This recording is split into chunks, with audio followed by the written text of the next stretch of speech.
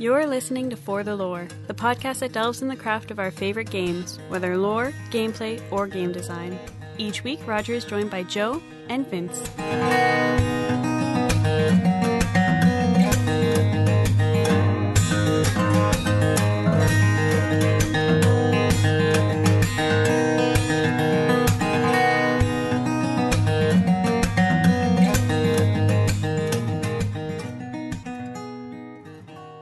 We've seen a resurgence of interest in other MMOs in the last few months thanks to expansion announcements and subscription changes.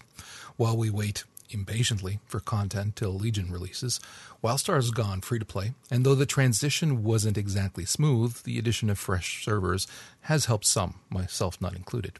Then there's Guild Wars 2, Heart of Thorns, and Star Wars The Old Republic's Knights of the Fallen Empire expansion set to release this month. Having returned to SWTOR in full force, my opinion of the MMO has been reinforced with every level, every quest completed, every forced choke, every flirtatious comment to that sexy companion in tight pants. SWTOR, perhaps more so than any other MMO, other than WoW, is well known for polarizing opinions it solicits from gamers. I have never hidden the fact that it has consistently been one of my favorites. It is the best MMO for people who like to play solo. To all those who'd argue that I should just play standalone RPGs, I would answer, fuck you, I will play what I want. See, a lot of folks love playing MMOs by themselves. And the easiest way to explain it to those who find the concept hard to grasp is it's the difference between walking around by yourself in your home versus walking around a park or a mall without speaking to anyone. It's still social, and for some, it's a level of interaction that's actually safe. Now, we've talked about Knights of the Fallen Empire on For the Lore quite a bit in the last few months, and as the 27th draws near, I'm certain we will be discussing it a lot more. BioWare continues to write about the return to storytelling, and the recent gameplay footage has done nothing but reinforce that statement. I've been playing my female Sith Jedi Knight, taking full advantage of the level boost, and I've had nothing but fun. I've recruited Lord Scourge, which was my ultimate goal, and while he isn't romanceable, that hasn't stopped my Sith from gazing longingly into his sultry eyes whenever he isn't paying attention. Would you want to romance somebody named Lord Scourge? Damn right. My Sith? Yes. That's totally a Roger thing. Come on. Yeah, but like that sounds like, okay, now you need to go see a doctor and be tested.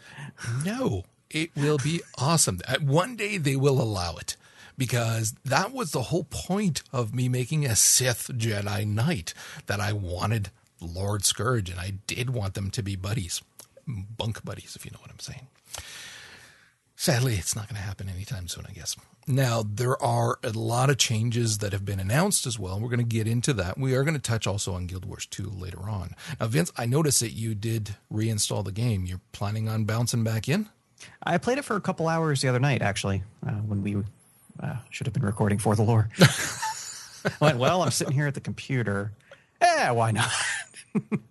I'm assuming you spent most of your time just getting everything back in order, because that's what I have to do with every class that I want to play again. I have to fix all of my UI again, all of my abilities, all of the spec, and then when they're finally ready, it's done playing time. I'll get back to it later on. Well, I started fresh, and I'm still trying to remember how I had my UI laid out. So right now it's an absolute disaster, but it didn't matter because that 12x boost is the greatest thing ever. The only problem I have with it is that there are no heirlooms in that game. And for gear is a problem. Yeah. For people who don't play WoW, heirloom gear levels with you. That doesn't happen here. And because you are, for the most part, only doing your class stuff, you're going up against some opponents every once in a while that it's like, oh, crap. And I had a problem. It was touch and go with some until I got Doc. And then as soon as I got Doc, I had my healer and I was fine. The fact that he's a misogynistic asshole that I want to punch in the throat every time he talks, notwithstanding, at least he can heal. And we managed to finish off the second chapter.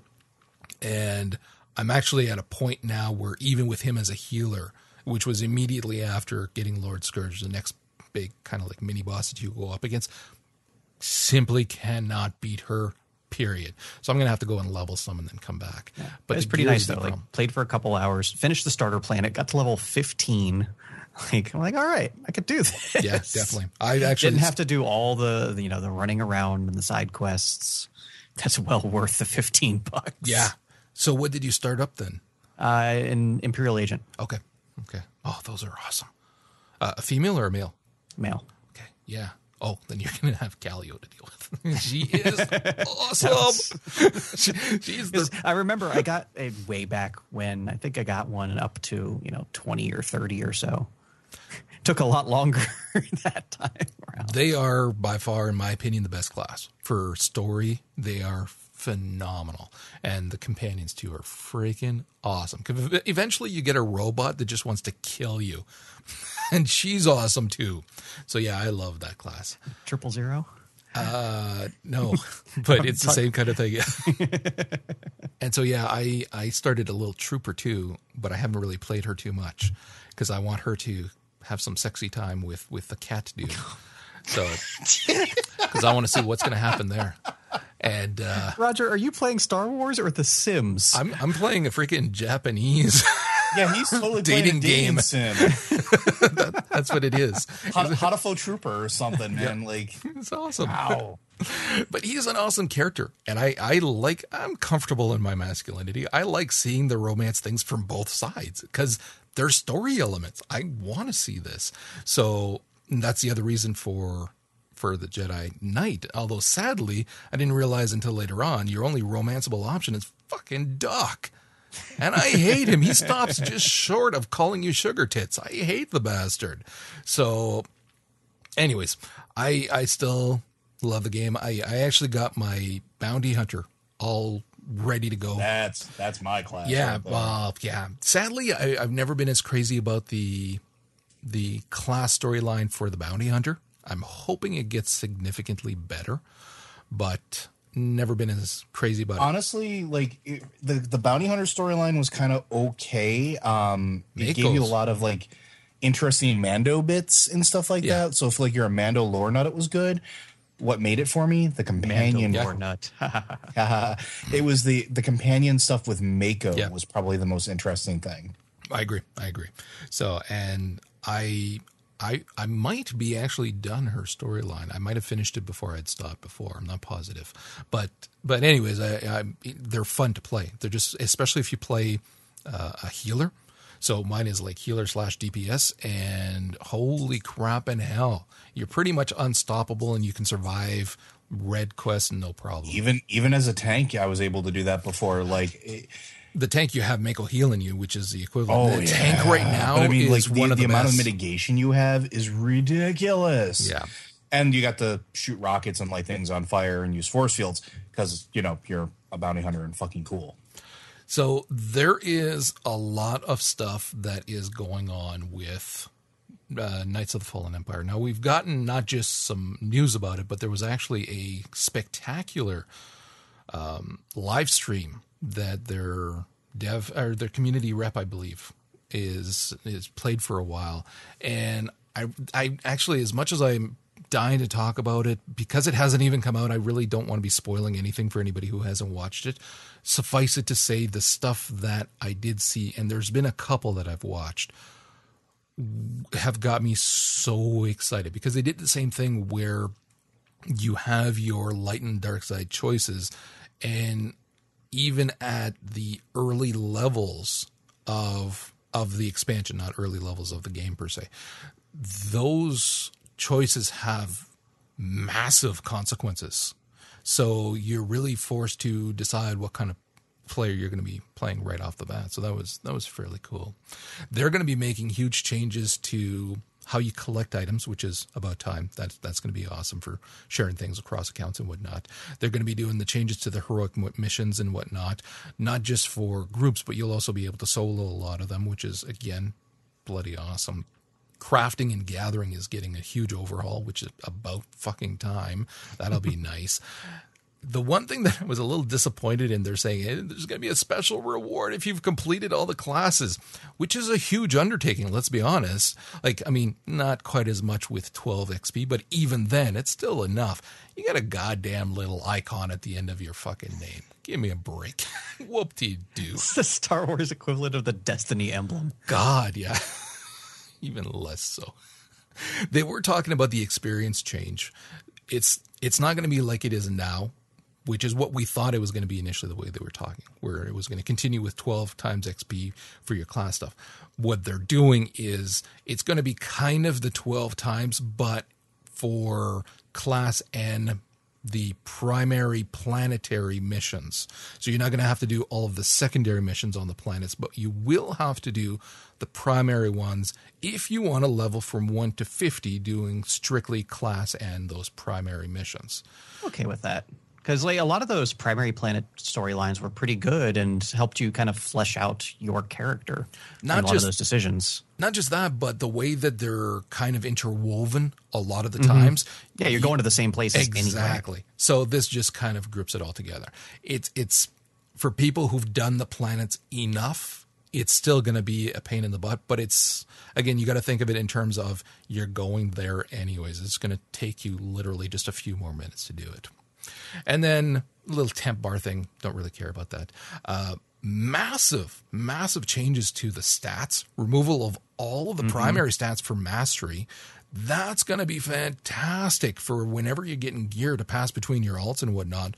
Plus crafting gear. No longer, you're not going to have to sift through like hundreds of goddamn mods and enhancements and everything just to find the perfect one for your class. Just a mastery one. And then the changes to crit and surge and all that stuff. So that's actually, I'm really happy about that. Not only that, but also helping gear up your companions. No, you're not going to be gearing up your companions. That's the other thing that they announced, and that's the big one. I must have missed that one. Oh, yeah. Gear is basically just going to be for the look on your companions. Oh, okay. Your companions' abilities are going to be, and how good they are going to be based on your level and then also their affection for you. But you're not going to be able to actually gear your companions. Again, with the exception of saying, I want this look applied. So I like that because I remember, again, way back in the olden days when I was leveling my Inquisitor, you actually had to help me come finish my story quest because it required you to use Kemval, who I had abandoned at level 12. I wasn't using him anymore because I was a tank. I didn't need the tanking character. So when they forced me to bring him along, he had no gear. He was just, it was awful. The thing about this is that it's good and bad. The good thing is, and again, well, see, it's all good and bad. Every companion is now going to have 3 roles that you can choose from. The obvious tanking, healing, and DPS. So it's not going to be you need to have Chem if you want to tank or Mako if you want heals. Any companion can do whatever you want, which then means you can bring with you whatever companion you want. So that's kind of good, but part of the appeal of that drive to level your class has been to get whatever companion it is that you want. The one that does do exactly what it is that you'd like them to do as well. Sometimes that means getting stuck with freaking Doc that you hate, sure. But sometimes it means, taking Mako with you because she's an awesome healer or she can DPS as well. So pros and cons there. And then in terms of the gear, a lot of people are happy because, yes, it will make it a lot easier and a lot cheaper, too, because speccing out multiple companions on a single character, let alone all of your alts, is very, very time-consuming. Very time-consuming. But the beauty of the system was, and I know this from experience having done it with various classes, if there's one that you do really like, and that's your main one that you stick with for the majority of your questing and whatnot, especially once you get to higher levels, man, you can pimp that sucker out so that they are doing an insane amount of damage or insane heals or tanking. And then you can just solo stuff with them versus needing to group up with other people, going back to that social aspect of the game. So you can really, really push the limits of what your class should be able to do at your level, because you invested so much in getting specific gear for your characters. And like I said, because I did that and I really enjoyed doing that, I am going to miss that. Yeah. And then because for me at this point in the game is I just want to experience the story. Like I want to get in and get out. Like I don't want to spend time with, the crafting. I have a very specific goal. I want to see the stories for the characters. And I want to do that as efficiently as possible. See, because I enjoy the game and I want to stay in the game, it's, again, hit or miss. Mm-hmm. The other big one that's got some people pissed off too is the level scaling for planets. Again, pros and cons here. The obvious con is that you're not going to be able to just blow past whatever it is on lower level planets to get to whatever objective you want or do whatever. The pro, however, is that you will be able to level on whatever planet you're on because the experience you get will be substantive to your actual level and not your scaled down level. So that means that if you like questing on Nar Shaddaa, which I actually do, I know a lot of people hate that planet, but man, I love it, then you can go at level 50 and actually get the same percentage of experience as you would at level. So that is actually fairly cool. And they did show it in that live stream how you're still kind of at the very top end of what your class would be there. Plus, you still have access to all of the abilities that you've gotten since then as well. It's all scaled down, but you have the ability, same as your gear is scaled down. So you're still doing an insane amount of damage, just not wiping the floor, looking at somebody mean and they die. The other good thing about it, too, is that this will make it much like Guild Wars, where if you're grouping with someone who's a lower level, you can now play together and each get experience, and actually you don't have to feel like you're missing out or wasting your time kind of thing. So that's actually very good. So in all, I'm for this. I think this is fantastic. And I've mentioned this before, but that's a system, or at least something along those lines, that I wish more games, especially MMOs, would take into consideration. I loved it back in City of Heroes. I love it in Guild Wars. I love the fact that we're seeing it here. If you make an MMO, this is something that you should honestly consider. Like, it makes so much more sense. It really does. I mean, I'm kind of on a split mind of it because on one hand, I like, having a challenge. Like, like I said, I want to get through it quick, but I don't want it to be, brain dead. I want to still, be able to actually play the game instead of just, click, you die. But on the other hand, like, there's a certain sense of immersion of I'm more powerful now. Why am I having just as much trouble with these guys, now that I've gone back to this old place? Like, and mechanically, I like it. Mechanically, I love it. But there's like just a certain like feeling that always feels a little bit off. And that's why I think City of Heroes always did it best, right? The sidekick system was probably the best way to do it because it didn't bring the person down. It brought the other person up. Mm-hmm. And so that you were more powerful. You were, that big badass. You just had a sidekick with you. You brought your Robin along with you, and they fed off of your power, and they were just a couple levels behind you in power scale. So you could still do things that you were currently doing. They could just tag along, and it didn't count against them for completion or quest lines or anything like that. It just gave them that ability to do something socially with another player and not have to worry about being 30 levels behind them. It was fantastic. See, I don't think what you're saying actually fits, simply because just because you're on a different planet shouldn't mean that the characters are not as tough as you are. Even taking your level into consideration wouldn't make a difference that, this planet's full of freaking pussies because it's a low level planet. I'm just saying, if you're going back to some place you've already been, like, it just doesn't feel right for it to present the same amount of challenge that it did the first time around. See, I understand what you mean, but I actually completely disagree with that. I think that it should still pose the same amount of damage. You would have learned some new abilities, gotten a little bit better training and whatnot, certainly, which is then reflected in the fact that you will be killing guys significantly easier. If you watch the stream, he takes down some elites pretty easily, though it's not a ruffle stomp kind of thing if he was level 60. But he does take the amount of scaling is going to be important. I haven't seen exactly how the scaling works, so that's also going to be a factor. Okay, let's move away from SWTOR. Sticking with Star Wars, however, the beta for Battlefront was this weekend. There was like 9 million people who signed up for it. They had the drop zone, the Walker Assault, survival mission on Tatooine and whatnot. I installed it, and I'm not going to lie, all I did was watch streams of people playing it. I actually didn't bother playing it myself for obvious reason. We had Thanksgiving weekend here. There just wasn't time for it. Did either of you actually try it? I didn't have time. Okay. But I just like you, I watched a lot of it. And tons. At times, I forgot I was watching a video game. Oh, God, yeah. I watched the funny bloopers, and I thought that was the perfect thing, such as Vader getting stomped by an AT-AT? Yeah. Or, Luke Skywalker flipping across the battlefield only to get shot in the face. Now, my favorite was the guy that crashed the snowspeeder into Vader, and then he just walked out of the flames. It's funny because I was also listening to a lot of people, and while a lot of people really did have a lot of fun with it, there were a number of people who went, I'm not so sure that I'm going to be picking it up day one now. And as cool as it looked, and I know that they really didn't show everything about it, there's a significant amount that is still going to be in the actual game that was not in the beta.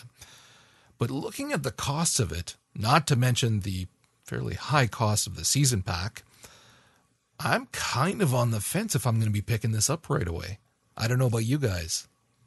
Yeah, it's definitely on the wait for a sale list for me. So but not because I don't like it, just because there's other games I would rather play at the same time. Yeah, it will be in my house.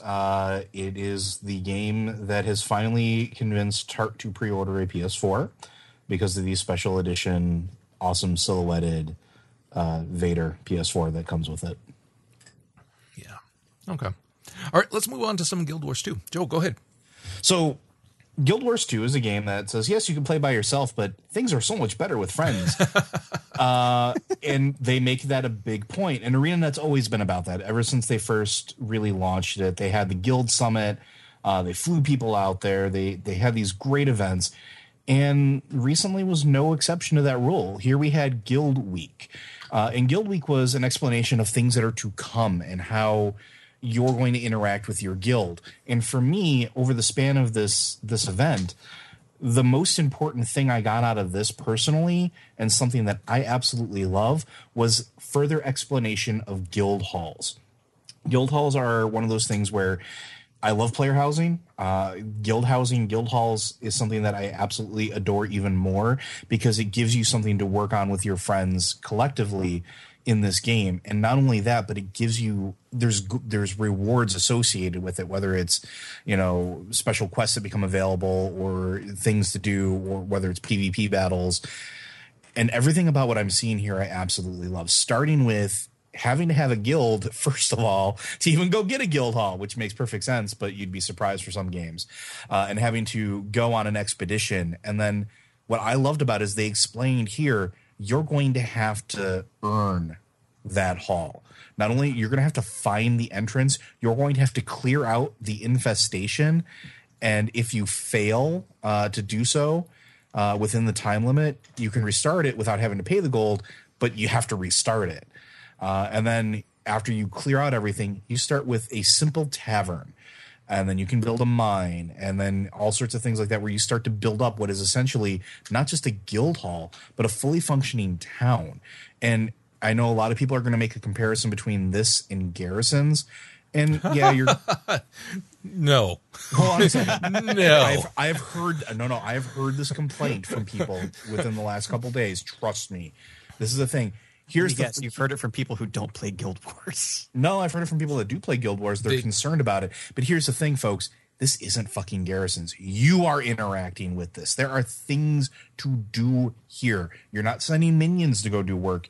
You're doing the work. Well, not just that, but you're actually with other people. Yes. No one has ever come to my garrison, ever. And I've gone to one other person's garrison just to disenchant some stuff. There's no reason to go to anybody's garrison. No, and that's absolutely true. But here, there's a reason. This is a hub, and this is a real hub. This is a hub where, yes, there's going to be things that generate resources. Yes, there's going to be things that give you quests. But you get what you get out of it, what you put into it collectively. And I think that is ridiculously cool. I also really loved day 2 when they showcased the Lost Precipice Guild Hall. I absolutely loved everything I saw, from them gliding around the guild hall to the different places, to scoping the arena, And then I also thought this was cool. You can decorate your guild hall, and that's cool. And they show this amazing system of how you can place items and orientate items, and like have everything where you want it. But then they let something slip where they were talking about there's going to be specific things for specific regions of the guild hall. Like there's going to be arena specific decorations. There's going to be tavern specific decorations. So not only are you going to be able to personalize it, but there's going to be consideration and thought put into everything that goes on here, every aspect of it. And I absolutely love that. What I liked was that, see, in our Wildstar Guild, we've got a number of players, myself included, that love housing, like really, really love housing and are doing things with housing that, you never really would have thought of. Like for our book club that we have, monthly book club, I built a library. We've got racetracks. We've got all manner of things in our different places. And again, our guild, there's a number of players, and we all go and visit each other's houses and sometimes help each other make different things and whatnot. This is that, but on a grander scale. And I can easily see a whole bunch of members, because you can assign who gets to do what for putting out to be able to decorate, so you don't have to worry about some Yahoo busting everything up. So you let your creators loose in this space and say, you know what, have fun, build something exciting, and they'll do incredible things. Here's the cool bit about that too. Your guild gets experience for them doing this. Like every time you build a building, every time you upgrade a building, your guild gets experience. And if you're not familiar with Guild Wars 2, your guild levels up. You do things as a group, you complete objectives, you get experience as a guild, and they're giving you experience as a guild for doing stuff inside of the guild hall. That's cool. So you have those people that want to spend 14 hours making the guild hall perfect. You get experience for that. Your guild levels up. You gain benefits from that as a collective group. That's cool as shit. I've never seen guild housing or housing this polished and interesting and engaging as well. I've never seen it like this. And again, the more they show that arena for PvP battles, whether it's internal or inviting other guilds, and you can just set it so that they can be pushed off the edges and different things. You can set up different obstacles or whatever in there with the housing stuff. It was spectacular. Like, again, I thought of it in terms of Friday nights are PvP guild nights just for fun and to relax instead of always doing raiding. Boom, spend the week setting it all up, and then Friday nights, everybody hops into Discord to shoot the shit and then PvP and have fun. And it was freaking amazing. And not just that, just from an aesthetic point of view, it was fucking gorgeous. Gorgeous.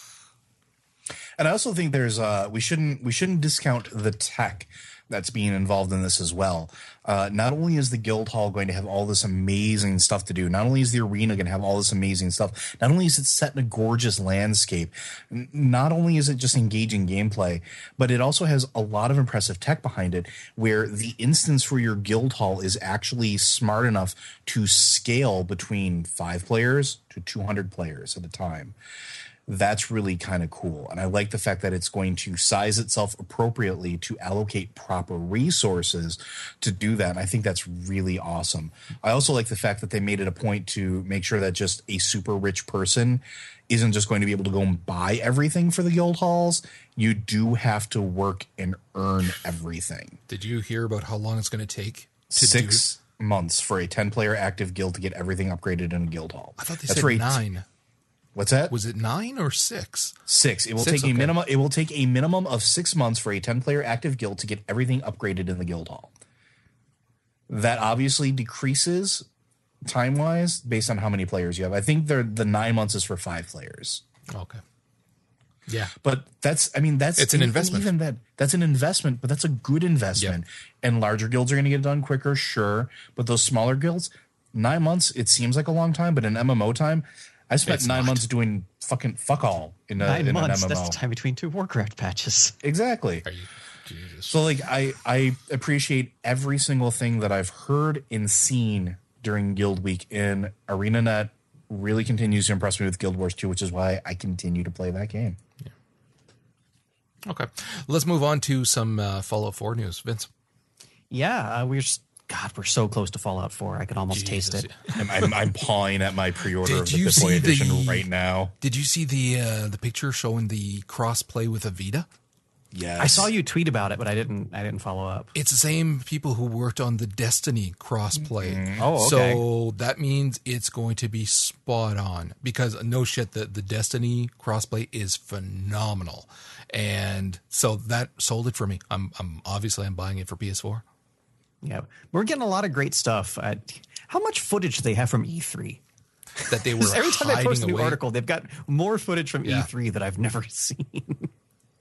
They were ridiculously prepared for E3. That's what I'm getting out of it. Yeah, but they had a great chat with a lot of the senior development team about just their approach coming into the game, and how many of them have been with the company for over a decade. Like the first Bethesda type game any of them worked on was the Blood Moon expansion for Elder Scrolls 3, and over that period of time, they've just been really perfecting this formula and tinkering with it and trying new things and moving things in different directions. And they're the best they are at what they do. I mean, there's a reason Fallout and Elder Scrolls are so vaunted as franchises, and a lot of it is Bethesda's work on them. I mean, of course, the people that came before Bethesda as well. But also talking about how they have this really core experienced development team, but they also have all these young programmers and designers coming in who have all these fantastic ideas, and they can come up with this really crazy idea for something they'd like to do. And the experienced members of the team know how to make it work, because that's such a big thing in game development. You can have great ideas, but if your great idea doesn't work or doesn't fit the game, it's just a great idea. It's never really an integral part of the game. So hearing them talk about that give and take between the younger members of the team and the older members of the team, God, really, really excited for this game. Especially when they were talking about the different modding stuff that you're going to be able to do in game. That was freaking awesome. Like with the all the electronic stuff and the monitors. God. Jesus. I can see myself wasting a little bit too much time on that. A little bit? Yeah. And then they were talking about the voice acting, and they brought in the two main actors, the one for the male protagonist, one for the female protagonist. I thought it was hilarious that the guy didn't know what Fallout was. He's like, "What game am I working on?" He's like, "Well, the first line you read was war. War never changes." Okay, what game am I working on? Let me pull up my phone and wiki that. But they said the way Fallout approached their voice acting is very different from just about every other game. Most other games use a variety of placeholder voice actors, usually the developers themselves, until the game's done. And then they go, okay, now we'll record all the voice acting. Whereas they brought these guys in 3 years ago because I think they said each one of them has like 15,000 lines of dialogue to record. And that allowed them to get a better handle on the character and on the story by having the actual proper voice actors involved with the process the whole time through. Which is awesome. Mm-hmm. I mean, it's funny because, well, not funny, but they've been talking a lot more about the potential strike for the voice actors. Yes. I don't know if you guys have been following that on Twitter. I have. I fully support these guys. If you look at the contract that these people are suggesting, ridiculous. It is insane, unbelievable what they want to do to these people. But that being said, you have to respect the amount of work that they put in. And when they were talking about, like you said, 15,000 lines of dialogue, and you're going like, holy shit. Like that's a level of dedication that I'm sure will come across when you're playing the game. And I'm sure that it'll come across as you play the game more as well, like a couple of playthroughs. Exactly, you'll because really be able to get it. It's not like they just recorded all the dialogue straight through. There's countless different options for each scene. So that's where, for someone who's got hundreds of hours to spare, you're really going to get your money's worth. Vince. Hundreds of hours. I thought you said there was only going to be multiple playthroughs. That's all I'm putting into it. aside from that, though, have you guys seen the series of videos they've been releasing for the attributes, the special videos? No. Holy crap, they're hilarious. Each one is only like a minute or two long, and it's explaining exactly what each of the individual attributes in the game does for your character. And it's done in the black and white animated Fallout style, like with the 50s, voiceover. Oh, it's so funny. But it's perfect Fallout. Like, they nailed everything about it. Like, just take 10 minutes and watch them. I saw the and stills, the best part is they're serving as a countdown for the game coming out. We're up to A. God. Yeah. That's November, is it 27th or 17th? I think it's the 10th. Okay. Oh, man. Did you pre-order? Yes. Every time you pre-order, that gives me permission to pre-order a game. And in all fairness, I didn't pre-order. Somebody got a gift. Oh, okay. Not for nothing, but you can thank me for that. I'll explain later. But you almost got something else. And I kind of went, you sure you want to buy that for him? All right. Anything else? Fallout related? No, I think we're good there. Okay, let's move on. This is a massive month for Telltale. We got the announcement of when the final Tales from the Borderlands is going to be coming out as well, and we've got the others to finish off. Same day as as Life is Strange. It's going to be a busy weekend. That's all I got to say. Remember last time how we were like, man, Tales from the Borderlands is going to be a nice, happy moment after Life is Strange. I don't think so. All I know is that I'm going to have a blanket and my crying rags with me so that when I'm done playing both of these games, I can go in my corner. Your Linus blanket? That weekend's going to be horrible. Your comfort blanket. We also got a little bit more on Minecraft too, Joe. So by the time that we're recording this, Minecraft Story Mode is actually released, which is fantastic. We got to see a little bit more of the Order of the Stone, which was basically showing how the characters are going to interact, how things are going to work on, going on, as well as getting to hear the voice actor really for the main character for the first time.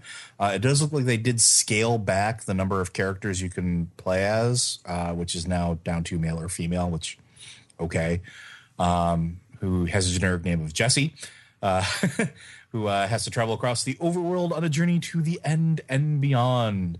I thought it was kind of cool to see how that's going to be kind of done and start to see how it was getting to push out. And we got our first trailer, and it does look like it's still going to be that same game, that same very interesting experience. And I'm actually looking forward to spending some time and diving into it. I did pick it up. I just have to actually sit down and get some time with it. Cool. I haven't actually bought it yet. Once again, there's only so much time in a day, but it is one of the ones that I am looking forward to playing. That'll be the one I play after Life is Strange and Tales from the Borderlands. Well, I guess I shouldn't. Yeah. Joe, does the pig die? About that. The pig dies. Tell me if the pig dies, Joe. No, but there's a scene where they're eating a bacon sandwich. They are eating pork later on in the trailer, man. I'm sorry. All right. Vince, tell us about Undertale. Undertale, it's a game I've been hearing a lot about over the past couple weeks. It's really hard to explain in a lot of ways, but it's really brilliant. Now, the more time I spend reading about it and watching it and maybe eventually playing it if I have the time, it's a small little 8-bit style RPG. It has a lot in common with the Mother games, Earthbound and whatnot. And it's upon first inspection, it's pretty simple. It's just a stupid little RPG. There's a war between the humans and the monsters, and the humans won and banished the monsters to under the mountains. And you play as this young girl who falls down and gets trapped into the world of the monsters and has to make her way through. Okay, pretty traditional stuff. Where the game really starts to become interesting is that not only is it an option, but it's actually encouraged to not fight and kill the monsters. You have options to learn about them. You can give them presents, and basically you can spare them. They either convince them to run away or grant them mercy if you've proven too powerful for them. And this lends to the game having a lot of different endings and story options. Like it's about a 6-hour game for a single playthrough, but then you can play through it again and again and again, choosing different options, different paths, choosing to spare some, kill others and whatnot. But here's where it becomes really interesting. It's not quite fourth wall breaking, but there's a little bit of genre awareness amongst some of the characters you come across where they don't know they're in a video game, but it's a little off. Again, it's hard to explain without experiencing it. There is some massive fourth wall breaking though in this game as well. Oh yes, but as far as the actual what I'm trying to say here is character awareness. They'll remember choices you made on previous playthroughs, where some of the characters, like it'll be like a dream or a vision, whereas some will straight up tell you, no, you killed this person last time you were here. That's awesome. So absolutely. And here's the thing: you can't cheat the system too with save files either. It is aware of your choices, despite even if you try to save and go back, it won't let you. It remembers the choice you made, regardless of whether or not the save happened before you actually made the choice. And the game makes you feel terrible about it. If you kill some of these characters, you are the great destroyer. Imagine what Vince playing this game is going to experience. But I think there's this huge community of players that are playing through the game over and over again, trying to fix mistakes they made, because you can redeem yourself as a character. So there's a lot of meta game going on here of not just the story of a single playthrough, but the story, the tale of these multiple playthroughs is really becoming fascinating. Not just the game itself, but the community surrounding the game, and seeing how it's really impacted a lot of people, not just from a goal standpoint of, I want to see this particular ending, but legitimately emotional attachment to some black and white 8-bit sprites. What's cool for me too, speaking of the community, is so I like watching Let's Plays. It's one of those things that when I'm laying in bed and I want to just relax and unwind, I'll watch people doing Let's Plays on YouTube. And unlike some of the games that I have been watching with Let's Plays, this has proven incredibly interesting because of that attachment and because of how many people are feeling that you can see. It's almost like survivor's guilt in a way, where they're trying to figure out how to do that, and watching them go through this in real time. It's absolutely fascinating to watch. And you can see these little tiny things click with these people as they're playing this game. I have not seen a reaction to a video game like this in a long time. I'm absolutely impressed with how much this tiny little, 8-bit RPG is hooking people in and making them, for lack of a better term, hitting them in the feels. But again, that's all conceptually. The concept right from the get-go was well designed. It's kind of like Thomas Was Alone. It doesn't matter that they're blocks. It was well conceived, and that pays off when you're then playing the game. Same with stuff like the Stanley Parable and stuff like that too, I guess. Yeah. I'm just loving all the creativity we're seeing from game design right now, where, like I said, even Stanley Parable, graphically, not that impressive, but they're approaching the actual design from a different direction. And this is one of the most interesting times to be a gamer that I can remember. Okay, what about the Flame in the Flood? The Flame in the Flood is a cool little game that had a successful Kickstarter. It's now available on Steam Early Access. And it's very light at the moment. They have proof of concept gameplay where you play in post-crisis America, where there's been this great flood, and really the only land masses left are the high points that have become now islands. We haven't gotten any explanation just yet as to what happened, and sure that will eventually be added to the game. Right now the game is very story light, but you play as this young girl scout with her little pup who just have to survive in this landscape. A lot of it's tied around going down the rivers that used to be highways now, in her little raft going from island to island trying to collect the supplies to survive. Gameplay-wise, it's got a lot in common. I've noticed with games like Don't Starve, where there's a gathering system, crafting system, but it's a lot more hardcore because you'll have to make decisions as to what am I going to do to survive? Like, do I want to risk breaking my leg in order to get that food? And they said the story itself is minimal in the game, but there's a lot of emergent story coming out from these playthroughs. It's a roguelike, roguelite as they call it, kind of like what was it, Rogue Legacy, where it's not quite as punishing as games like FTL or whatnot. It's meant for multiple quick playthroughs to learn and grow. So it's like it's a lot like Undertale. It's the player's story, not necessarily the character's story and what that player themselves is going through. So it's still really early on. Fantastic audio and visual design. Like, the game is gorgeous. The music is wonderful. So it's definitely one to keep your eyes on if you're interested in those roguelike type games and survival especially. So it's still really early in development. Personally, I wouldn't quite dive in at this point, but I'm definitely keeping track of it. Yeah. Joe, you wanted to talk about some Warhammer. So I love Diablo. I love Warhammer 40K. Sticking the two of them together and you have an instant win. So this game called Inquisitor is going to be coming out, and it is an action RPG just like Diablo, in which players can go through Inquisitor Martyr, I believe is the actual name. Players can go through as one of a few different classes and actually experience what it is to purge heretics in the taint of chaos. I've actually been very enthralled with this game mechanically because while it is like Diablo, it has a cover system. It has destructible environments, which are, I think they said, almost all of their environments in every level is almost completely interactable, which is ridiculously awesome. It is got ranged combat, melee combat, amazing character models, great visualizations, spell effects, weapon effects, lighting effects. The shadow effects are absolutely amazing. This is cool. And not only that, it is a multiplayer game for up to 4 players as well at a time, just like Diablo. So you can go chainsword somebody in half with your friends.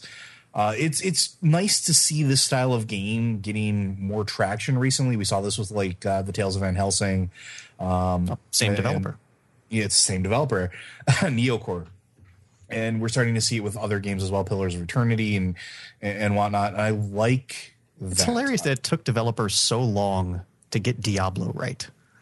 How many Diablo clones did we see for decades that were garbage? And it wasn't until the last couple of years that people went, oh, that's how you do it. I think it's more so that they saw D3 when it first released and went, yes, you guys fucked it up. We can do better.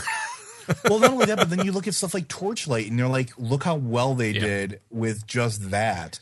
Well, they had a cheat code. They did have a cheat code. That's true. But I'm saying like that really kind of kickstarted that whole genre back into life again. And this is just more icing on the cake. Like, I don't know about you guys, but this is going to be a day one purchase for me. I absolutely freaking love it. I am all about this game. 100%. We are going to have to play the shit out of this game, Vince. We must purge the heretics. Well, and the other cool thing is too is like each of the classes does have a unique play style. You have your basic trooper that's well rounded. You have your agility based guy, which is more melee and dodging, and then you have your dreadnought, which is your inquisitor in tactical dreadnought armor, which is just going through and just laying down oppressive fire.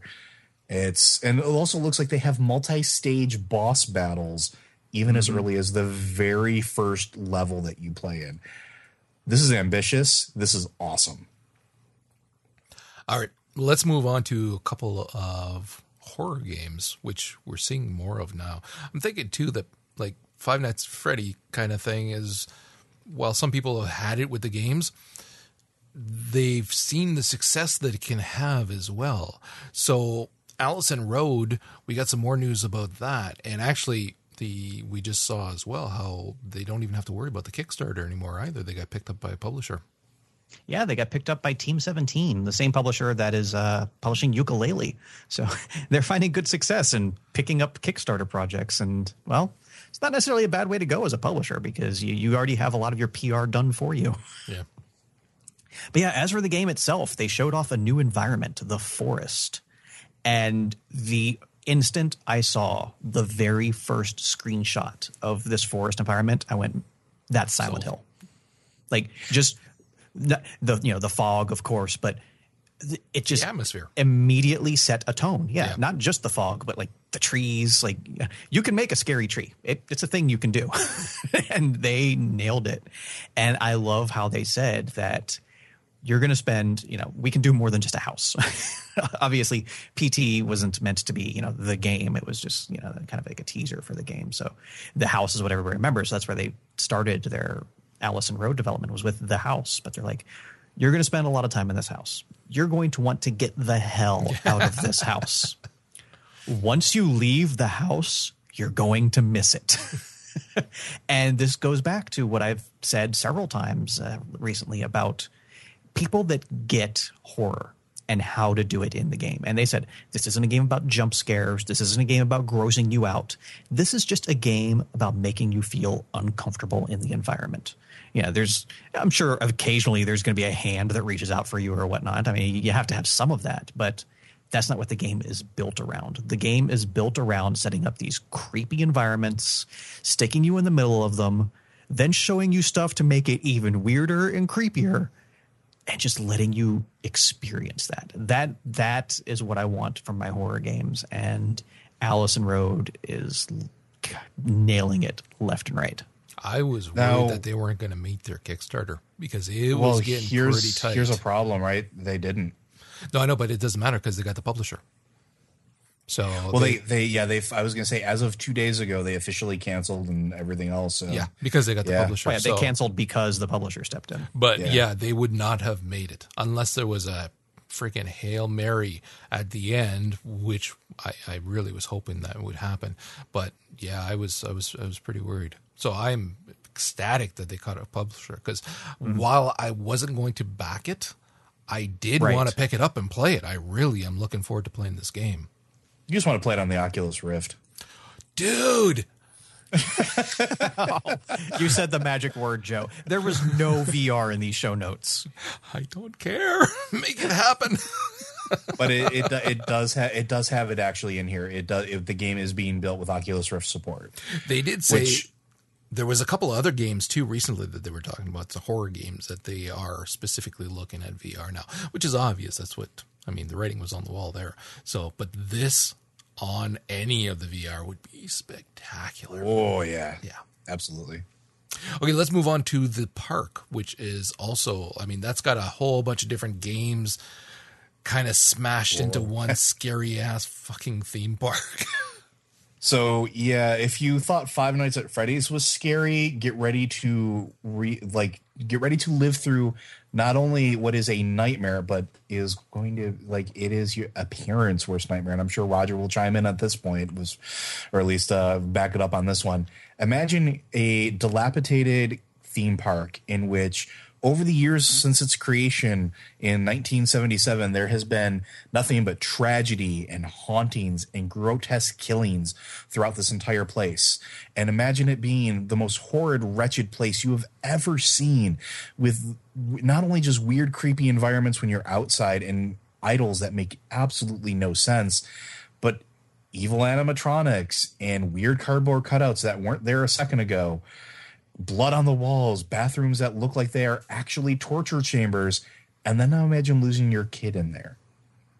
And then having to search this place at night with weird scarecrows and tellers and I can make barkers. Another kid. But yeah, and this is, and you're talking about doing horror right. Not only is the concept scary, the environment, everything about this game, the atmosphere is absolutely wretchedly scary. And they're starting to, and if you look through, they list their influences, like, it's Five Nights at Freddy's, it's, Gone Home, The Vanishing of Ethan Carter, Stephen King novels, and a little, also kind of a cool little tidbit. This game is actually inspired by and connected to the Secret World MMO, which means there's going to be a bunch of Cthulhian Old One stuff that tie into this. And even the place where it takes part in, if you've played the Secret World at all, it's Atlantic Island Park. There is a lot of lore talking about sleeping old ones underneath this place. Oh, man. So, yeah. This is, you know what it is they played Heavy Rain and thought, this is frightening, but we need to ramp it up. It's like, really? And it's one of those things where I can remember before the kids and thinking about how horrifying it would be losing a child. But until you have kids, it's all theoretical. It's one of those things you simply cannot grasp until you have kids. And from that point on, you have nightmares. Our youngest is 18, and I still get nightmares periodically where it's, you've forgotten one of the kids at the mall or something like that. And it's terrifying. And what's funny is that quite literally just a few weeks ago, I messaged my daughter and said, send me a picture of my granddaughter like now. Because I'd woken up from a nightmare where something horrific had happened to her. Like, it doesn't go away. You still keep having these nightmares. So any game that plays on that, I don't need the extra hocus pocus bullshit. I mean, that's going to be fun and all that, and I'm looking forward to it. But just that concept of losing your child is frightening enough. That's enough for me to like break out in a cold sweat. It's that impactful on you. I should make note that this game is set to release on October 27th, so just in time for Halloween, and it is available for pre-purchase for only $10 on Steam. The full game price is only going to be $13. If you like scary games, that's awesome. There is no reason not to pick up this game. That price point is amazing for what you're getting out of it. Yeah. And it said flat out, this is going to be, like you said, they had Heavy Rain. It's a psychological horror experience focused on exploration and storytelling. Get on this one, people. Yeah, definitely. Okay, in lighter news, did you guys watch the Lego Marvel's Avenger stuff at the Comic-Con? That was awesome. I love those. We still play periodically the Lego Marvel one that we have, but this is going to be the Avengers stuff, and it's going to have Avengers 1 and 2, Thor 2, Iron Man 3, and Captain America 1 and 2. Sadly, no Guardians, which really pisses me off. I thought it said it was also going to include Agent Carter.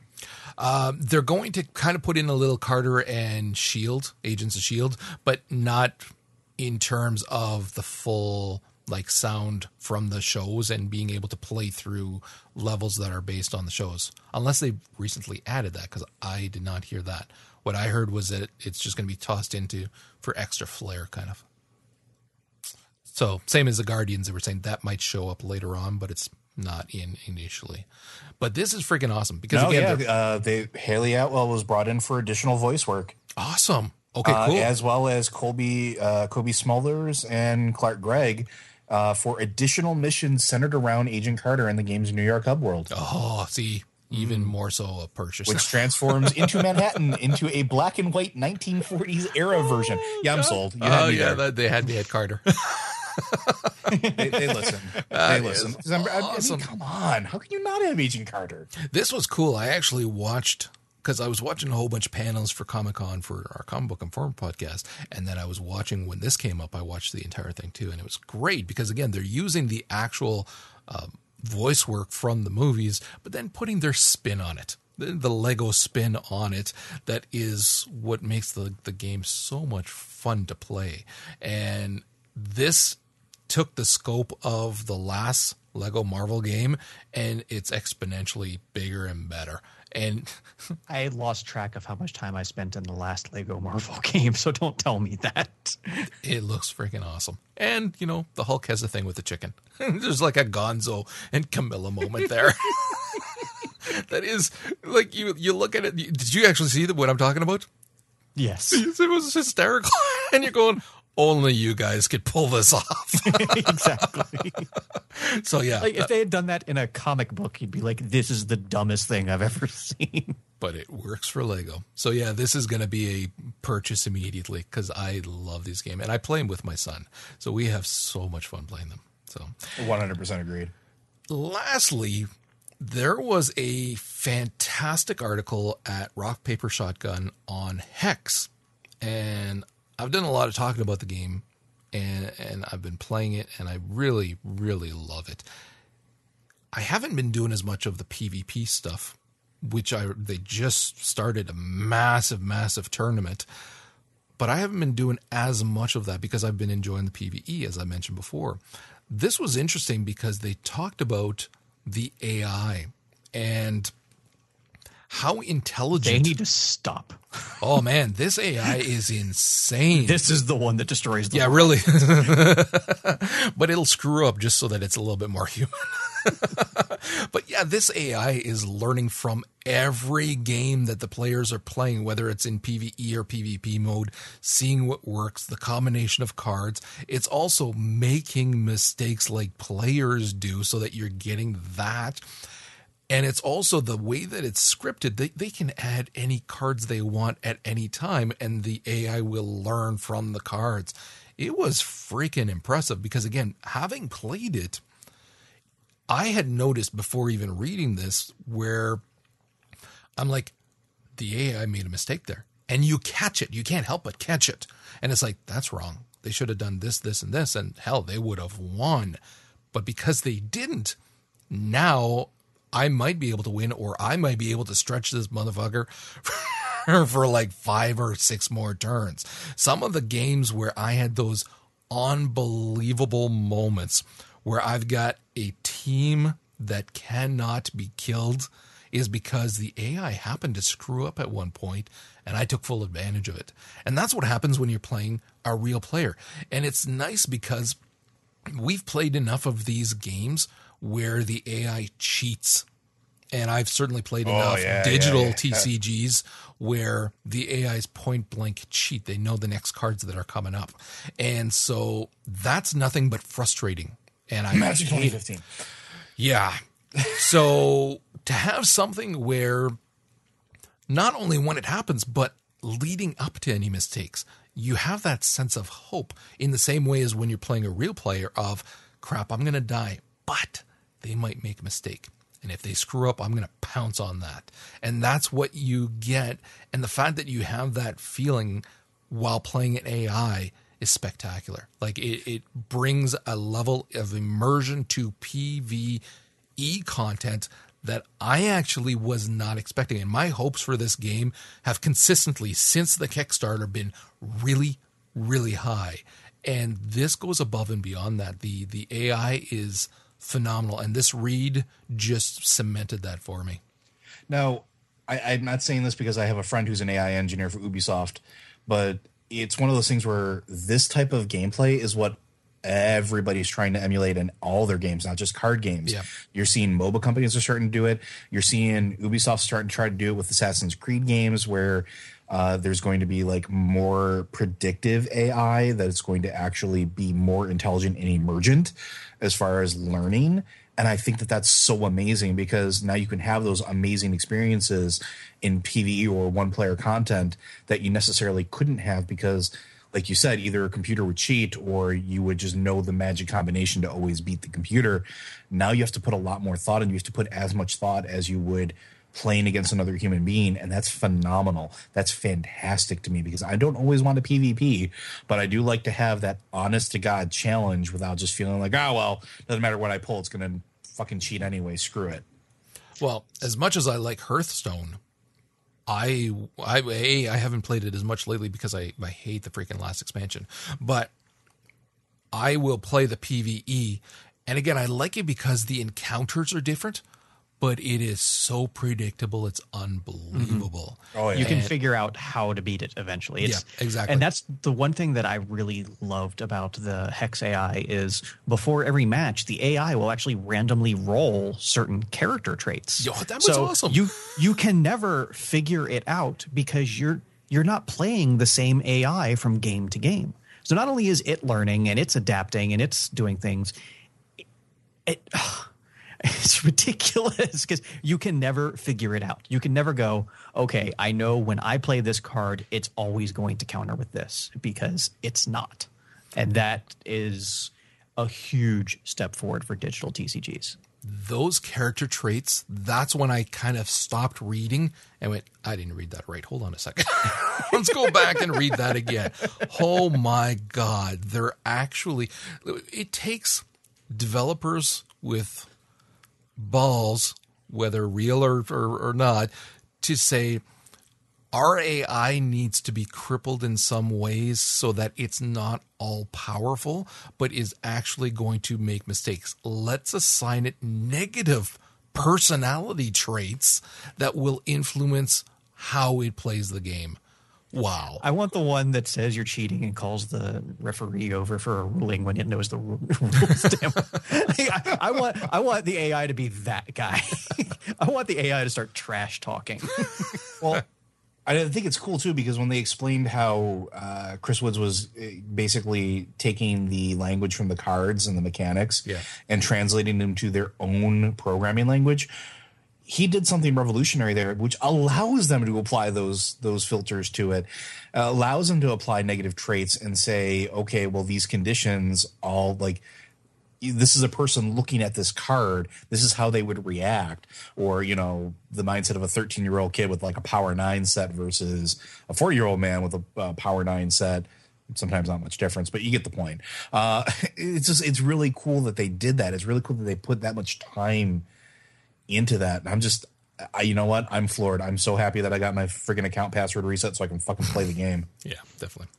All right. We actually are going to be, at least I know that I will be talking about the book in coming episodes as well. I finally got my hands on the book that was part of the backer package that was written by Christy Golden. There was some problems getting it because of the way the site is set up. If you have an authenticator, you couldn't log in to get it. So I had to deal with support, but we got it figured out and I got my hands on the book, and I know you guys did as well because I sent it to you because I knew you guys were backers. So I sent it to you, but I know that I'm going to be diving into that book because I love Christy Golden. So I want to be talking about that either together or as a feature in a coming episode in the next few weeks.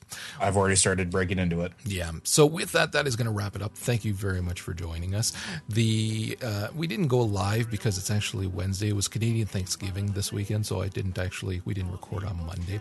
But normally we are on Mondays at 7 p.m. Eastern Time, and you can catch us at forthelore.com/live, of course. You can catch us on Twitter at forthelore or individually Joe at Loaders at J, Vince at Simodian, or myself at Zen Buddhist. And of course, you can leave us your comments on iTunes and Stitcher, and we will talk to you guys next week. That she had the longest, blackest hair, the prettiest green eyes anywhere, and Marie's the name of his latest flame. Though I smile, the tears inside were a burning. I'm at like level 299 Paragon right now. God damn, man. I think I stopped. When I was cranking through on Sunday, I was like, I'm going to catch up to Roger. And then I see you last night. I'm like, that motherfucker. Would you believe that yesterday this girl was in my arms and swore to me she'd be mine eternally? And Marie's the name of his latest flame. Though I smiled, the tears inside were a-burning. I wished him luck and then he said goodbye. He was gone, but still his word. Thank you for listening to For the Lore. Each week, the show is broadcast live on Mondays at 7 p.m. Eastern. Stop by forthelore.com/live to join the conversation and have your thoughts discussed on the show. If you'd like to hear more from the guys, check out Comic Book Informer, a weekly podcast from Vince and Roger, as well as Popcorn Ronin, a bi-weekly movie, TV, and anime podcast. And lastly, thanks to Manelli Jamal for the show's theme music. We encourage everyone to check out his site, manellijamal.com, or find him on iTunes and help support this incredible musician by picking up his CDs.